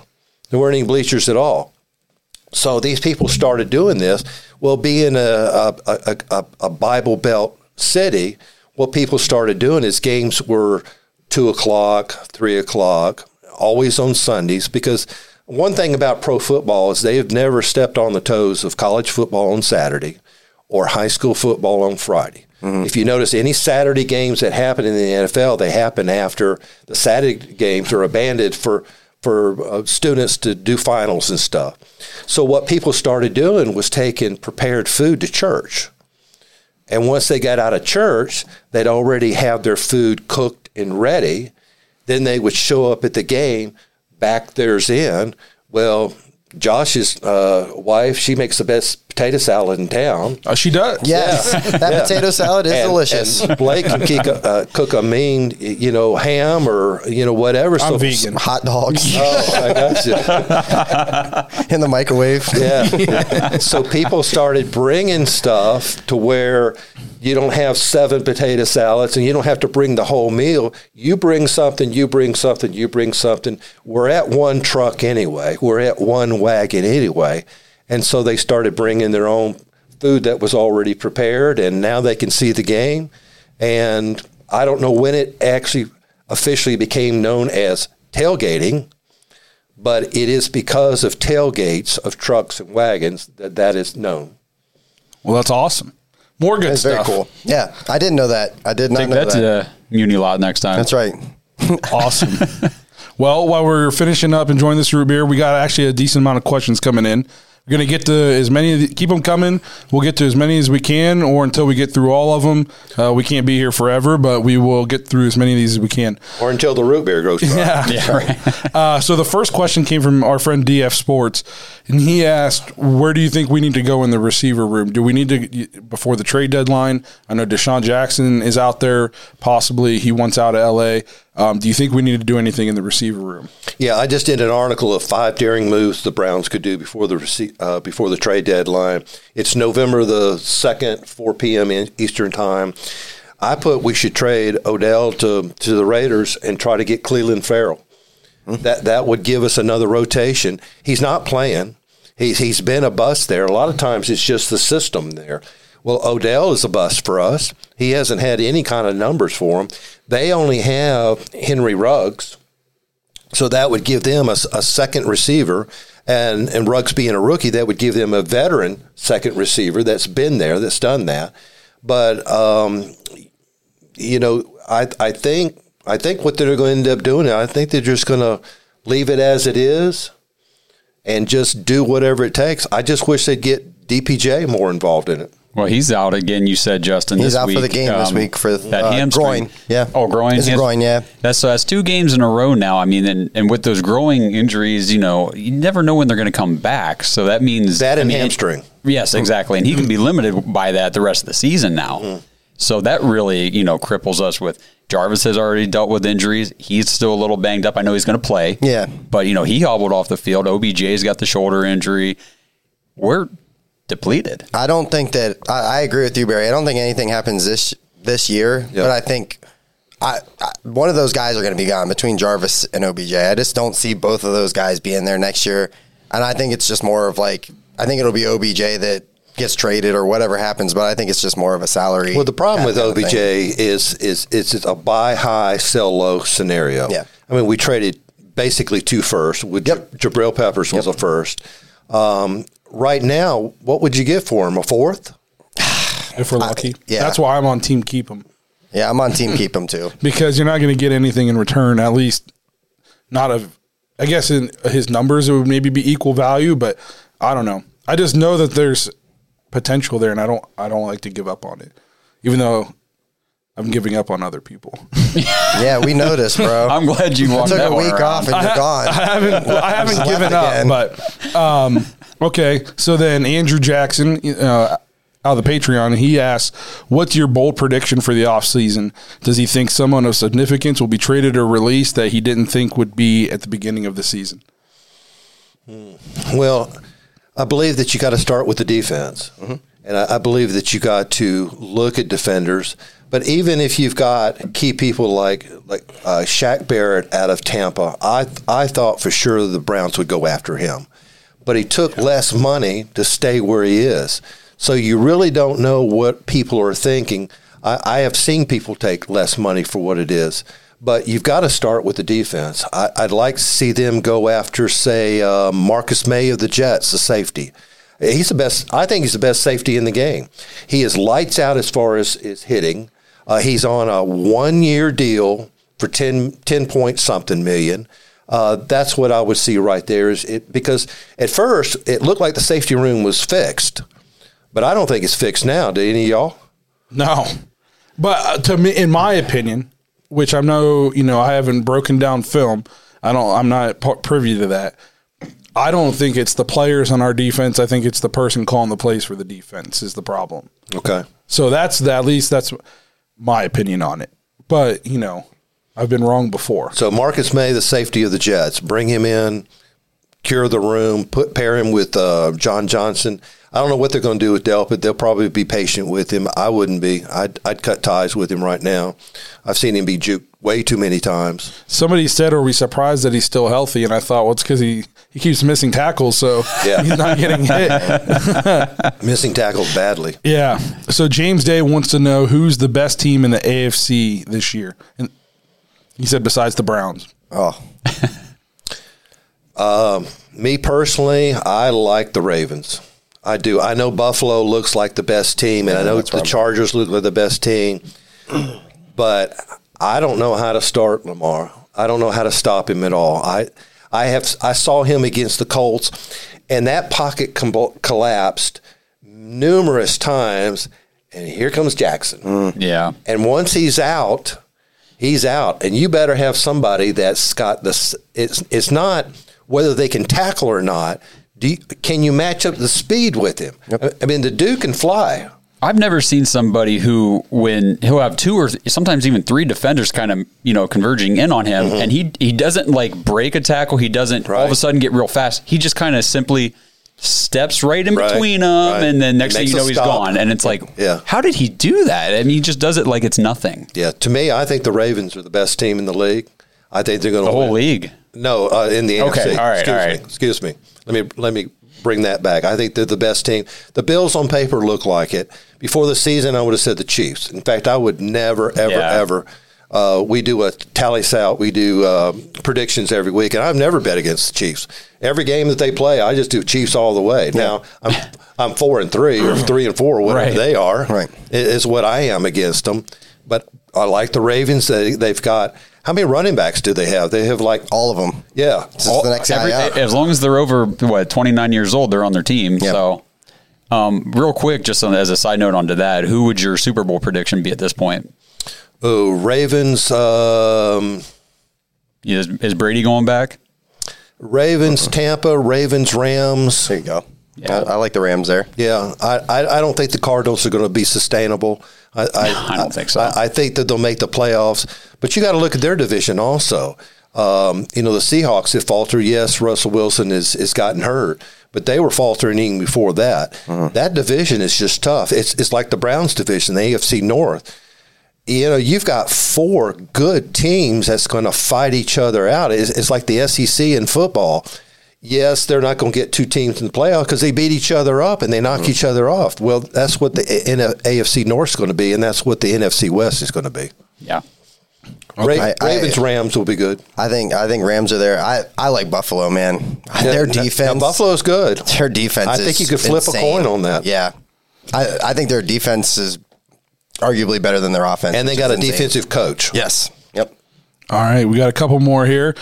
Gage Tucker wants to know, based on what we've seen so far, where would you go in next year's draft? He says the guy on the top of his draft board is Jordan Davis, D-tackle out of Georgia. Your thoughts? Yeah, I would definitely go D-line. You can't have too many pass rushers. You can't.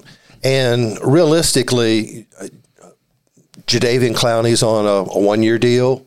Takk McKinley's on a 1-year deal. That kind of depends on not only how they play, but who's going to offer them money in the interim. We could say, yes, we want Takk McKinley to come back, but it doesn't mean he's going to sign because he's only on a 1-year deal. But you always cannot have too many corners, too many pass rushers on the roster. I would definitely pair somebody. Last year, I wanted to pair somebody with Myles Garrett. I had them first round. As one of my 3 choices, taking somebody who's doing real well for the Ravens, Owa, and that's what I would do. I would go D-line. Okay. Just Me wants to know, with such a talented young running back room, where could you see Hunt or Johnson being traded in the offseason? Yeah, one of my 5 daring moves, and you don't have to agree with this, okay? And a lot of times you write something to spark conversation. But I had us trading, now that Dearness Johnson has kind of come to the forefront, right? All right, he's making $850,000. Hunt is making $5-6 million a year, and then we got Chubb. You're not going to get rid of Chubb, right? Are we all in agreement on that? Absolutely, he's the heart of the team. Okay. Absolutely not. So what are you going to do? Just sit Johnson? You're just going to put him on the bench and just say, okay, come in here and give Chubb a blow. And so you've got 3, to me, thoroughbreds, and I would trade Kareem Hunt. And I would trade him to the Miami Dolphins for their cornerback that didn't want to be there, Howard.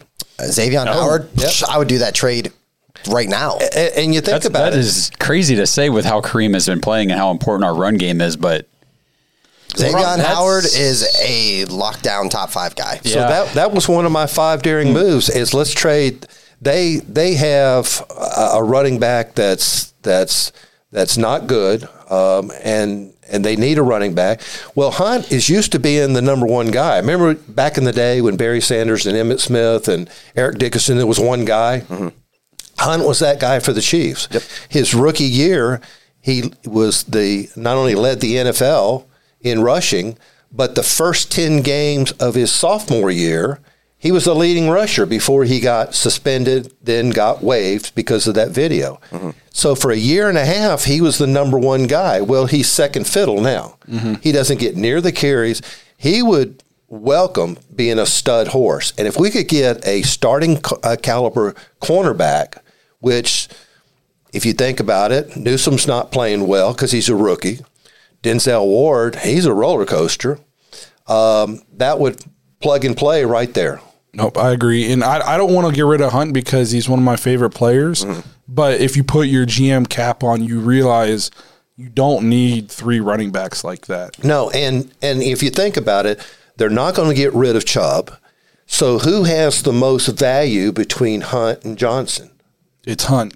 Right. So that's what you're going to get the most for. So if Johnson can come in and fill Hunt's void and fill the backup role to Chubb, and Hunt has value, Johnson doesn't have value. Johnson has one game value. Mm-hmm. He doesn't have sustainable value. But Hunt has value. Now, I like Hunt. I think he's second, third on the team receiving. He is a great receiver. And he's so much different than Chubb. He's more of an electric guy. Violent. That's a slashing runner. Yeah. Mm-hmm. Whereas Chubb is just the same old plow over you. Yeah. But once Chubb hits the corner, he's just steadfast like a workhorse. Yep. But Hunt has value. Johnson doesn't. Are you just going to stick Johnson on the bench now? He can come in and fill that void to be either the secondary or to be the starting running back. He looked like a starting running back to me the other day. Absolutely. And why didn't he win AFC Offensive Player of the Week? That I don't know. Jamar Chase. Oh, well, his line was 200 yards? No, shut up. 2 touchdowns? I saw Dearness was like the FedEx ground player. I did see that, yeah. Cleveland did put that up. I see. Okay, so a couple more here. I had a couple people ask about like OBJ. We'll kind of combine them all. They just want to know why you think OBJ hasn't really clicked and worked in Cleveland. Do you think he wants to be here? And I will say, if you want to throw in a little bit, because you covered him in New York, correct? Correct. Maybe use some of that too, because I'm interested to hear about that. Yeah. Well, I think there's a culmination of reasons. I don't think Baker Mayfield is this 55 passes per game quarterback. If the Browns change their offense to just throwing the ball the majority of the time, Baker couldn't do that. Do you agree? I completely agree. Okay. So that's number one. You don't have a passing quarterback. I think Baker is more of a game management quarterback. I think he can pull games out. He did against the Bengals last year with that last second pass. He has brought many in position to win at the end. I don't think he's just a game manager like they say Case Keenum is. Right. So he needs to be in an offense that can throw the ball. Well, Eli Manning was a thrower. I don't think he has the speed that he has, and it might be because of this injury that he came back from. I don't know. But I also know that he doesn't get separation like he used to. When he was with the Giants, he would do his routes seemed to be crisper, his fakes seem to be better. Now guys are just waiting for him to make his fake and not taking either one and then following him wherever he ends up. And he just doesn't have that separation. If you notice, when he catches the ball, there's usually a guy right on him. Well, with the football Giants, it wasn't that way. He was 5, 6, 7 yards. And then where he made a name for himself was the yards after the catch. He was gone. Mm-hmm. And most of the time, he had good angles. He knew how to take good angles. And he just hasn't done that with the Browns. He just doesn't seem to have the separation. I don't think the Browns are interested in him getting 160 yards and 3 touchdowns in a game. I don't think they have any interest in that at all. I think they have interest in Hunt getting 163 yards and 3 touchdowns. But any receiver, if they get over 100 yards, it's like, okay, whatever. Good game, dude. Here's the game ball. Yeah, you're right, because you definitely don't see that. Now, if you take OBJ and trade him to a team that passes the ball, I think he'd flourish. I think, like you said, if we traded him to the Raiders, he'd dominate. Well, especially because they've got a deep threat with Henry Ruggs that can take the top off the defense. And you have to respect a guy like Henry Ruggs is by no means this well-polished veteran receiver. You know, he's young and fast. Exactly. Mm-hmm. And he was a first-round pick for a reason. I mean, he's still talented. So that would be a good spot for OBJ to come in and be, like you said, that veteran presence. Right. For that receiving room.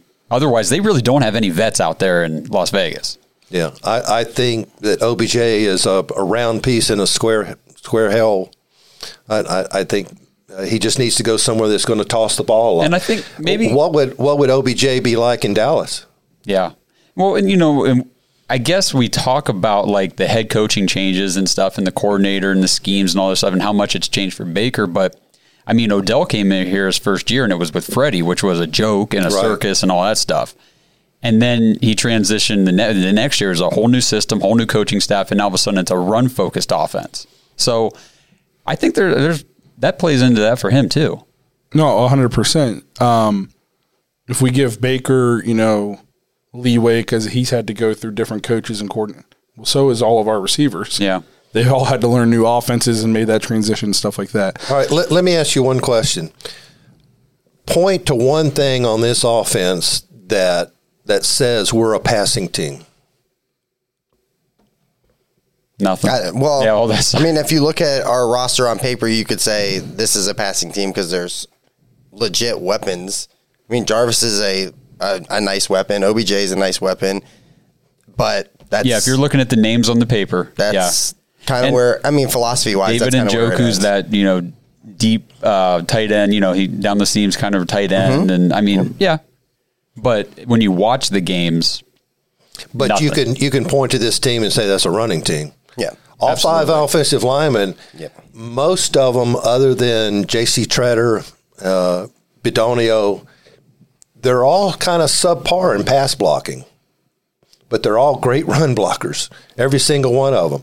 Austin Hooper is a good blocker. Njoku, he found out to be a good blocker. You can look at this team and say, this is made to run. But you can't look at it and say, okay, this is what we're doing. Austin Hooper came as a receiving tight end. That would be my only thing that I can say, this is what they did to make this a passing team. And OBJ is just out of place.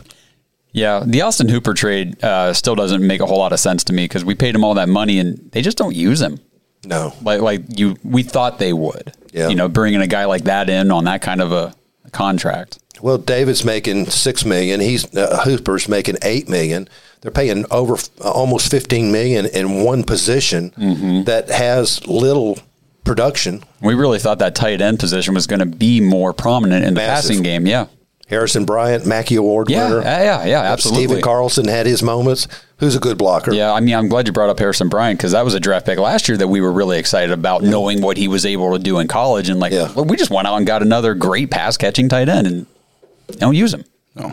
So before we get out of here, I got to address one. Dave V in the comment section is just lighting us up. Blowing it up, man. Because of this Kareem Hunt thing. First of all, nobody's saying Kareem Hunt isn't good and he isn't valuable. No. The problem is you can only play, there's only one football on the field, and you're not going to keep all three. So what are you going to do? Are you going to let Dearness Johnson go for nothing whenever...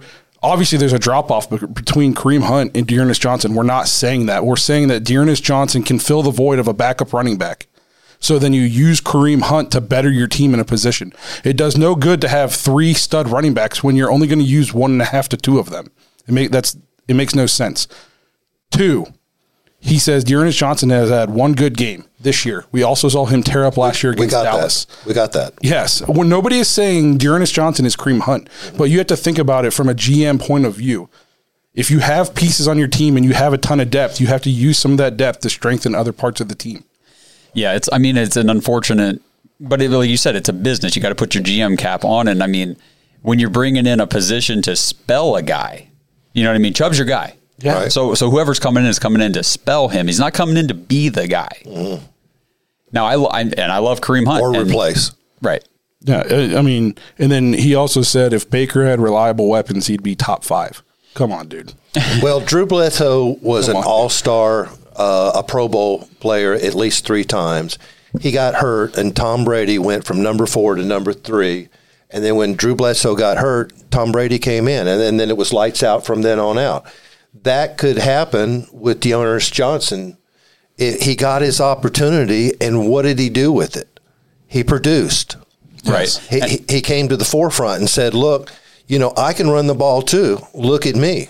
Yeah, and I think it's important to remember, too, like this started because you said it was your bold moves that the Browns could make. And that would be a bold move. We're not saying, oh, yeah, sure, just, willy-nilly trade Kareem Hunt, no big deal. Like, that's a bold move. I mean, that takes some cojones, like, all right, we're going to do this. We're going to move one of our best players, for value. But as a GM, I mean, I see what you mean. Like, it's a very bold move, but it could be something to consider. And even if they didn't trade him for Howard, I would still put Kareem Hunt in that trade mode because he has value and he's got good value. Yes, like Dave said, Kareem is not a backup; he's a starter. Exactly, that's true. Which is why he's the one on the trade block because you're not going to get anything for Johnson. Is he a starter on the Browns? No.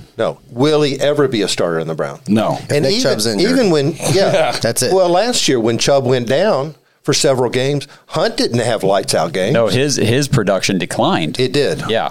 It did. And I was expecting big things from We all him. were. Yep. Yeah. And so I don't know. The thing is, they're just such a good 1-2 punch. They Right, really they are. are. And they're different. Yes.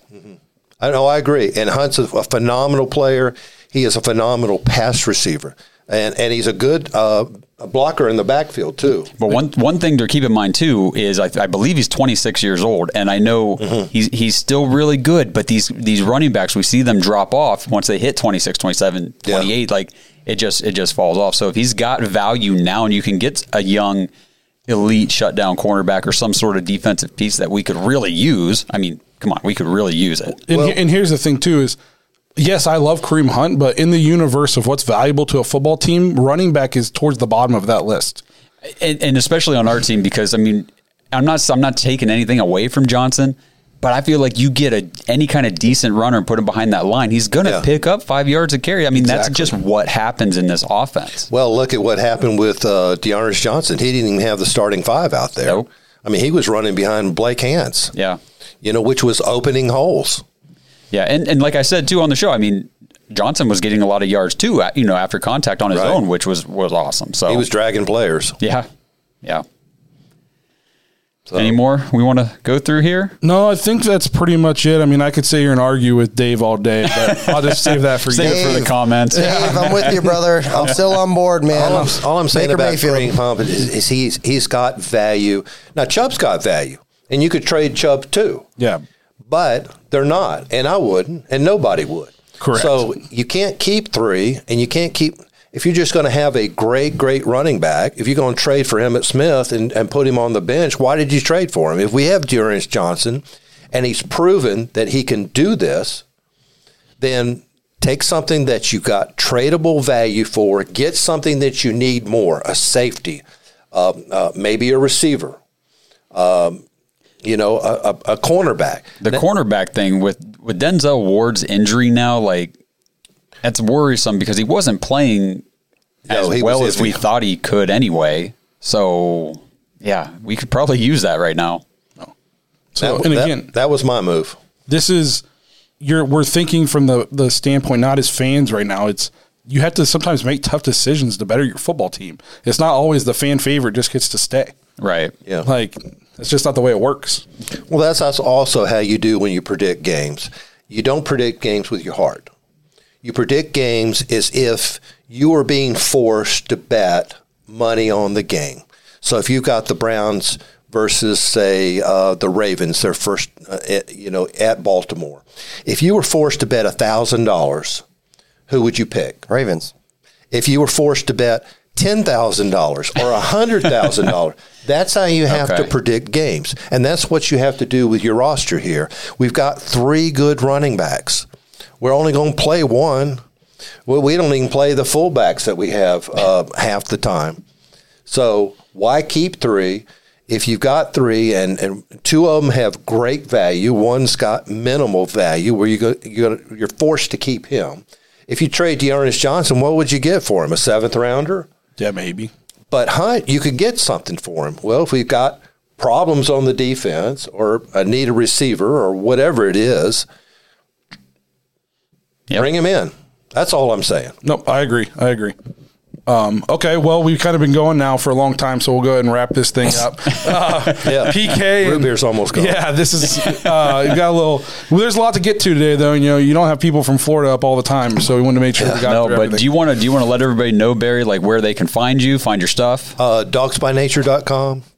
We're part of SB Nation. SB Nation is the 3rd largest sports online site behind ESPN and Bleacher Report. Nice. And just like Bleacher Report and ESPN, if you're a fan of any team, of any league, soccer, international soccer, NHL, NBA, NFL. They've got a fan site, and Dawgs by Nature covers the Browns. We've also got Dawgs by Nature at Twitter. My Twitter is at Barry_Shuck, capital S, and I'll follow you. Awesome. Well, hey, we want to thank Barry for being here today. It wasn't a quick drive. Weather's way worse here, so we're happy Barry could be here with us. He brought us the root beer. He brought us a ton of cool knowledge. I think you guys all enjoyed it. We had a good amount of people in here the whole time. The comment section was awesome, so we appreciate the feedback. It was better with your guys' feedback. Happy we could do an extra episode for you guys going into the Steelers game. It's a big matchup. I think we all kind of agree almost a must-win to keep the playoff hopes alive and keep the AFC North title alive. So we'll see you guys back here on Monday when we get back to our normal routine. Thanks for being with us, and have a good night. Go Browns. Thanks for listening to another episode of the Dawgs Podcast. Make sure you subscribe to our YouTube channel and follow us on Twitter at the Dawgs Podcast, and become an official Dog Pack member and join thedawgs.com.